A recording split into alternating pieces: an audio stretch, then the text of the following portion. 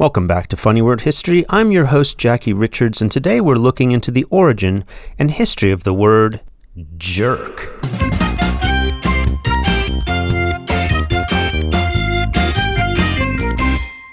Just a slight warning to parents and educators out there, there is a slightly offensive and adult word origin coming up, so you may want to preview this episode before you decide to let your kids hear it. I would say the word's PG-13 and not an R-rated word. Here we go. I think we all know what a jerk is. There's a short, sharp tug on something, like to jerk something around, like jerking a string. But more importantly and far more entertainingly, there's the term jerk, meaning a guy that's sort of a prick. I kind of like the dual definitions that Merriam-Webster lists as, number one, an annoyingly stupid or foolish person, or number two, an unlikable person, especially one who is cruel, rude, or small-minded. I think the small-minded part is key here. The other weird thing is I don't ever remember a girl or a woman being referred to as a jerk. I mean, have you? There are some insulting terms that do pertain only to men or women, and I think jerk might be one of them. So does calling someone a jerk come from the verb to jerk, like a jerk is sort of a spastic person? Well, yes, but in a weird way you would never imagine. The word jerk is American carnival slang. Calling someone a jerk, meaning a tedious and ineffectual person, first appeared in print back in 1935, so it's a somewhat recent expression, actually, and it evolved out of the carnival and circus slang around the turn of the century.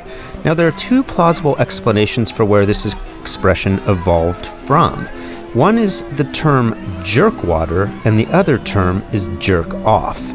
Jerkwater is a pretty plausible origin for jerk because jerkwater means petty, inferior, or insignificant.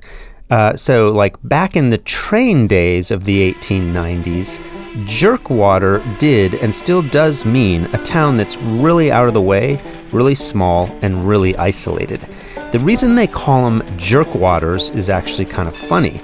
Trains need a lot of water to make all that steam.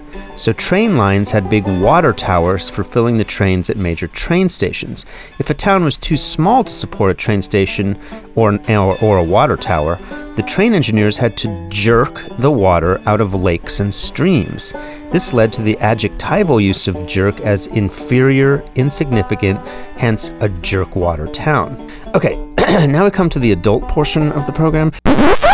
The other possible origin of the term jerk lies in the slang term jerk-off, referring to the act of male masturbation. Curiously, the term jerk-off also came into popular use in the 1890s. Jerk-off probably evolved from the 1700s term to come off, meaning to experience an orgasm. But calling someone a jerk-off or a jack-off is not seen, in print at least, until almost 100 years later in 1968. And the meaning is a bit different because a jerk-off means more like a person who's distracted or wasting their time rather than insignificant or inferior. So I'd say jerkwater wins as the origin of the insulting term jerk. That's it for today. Come back tomorrow so I can jerk you around with more funny word history.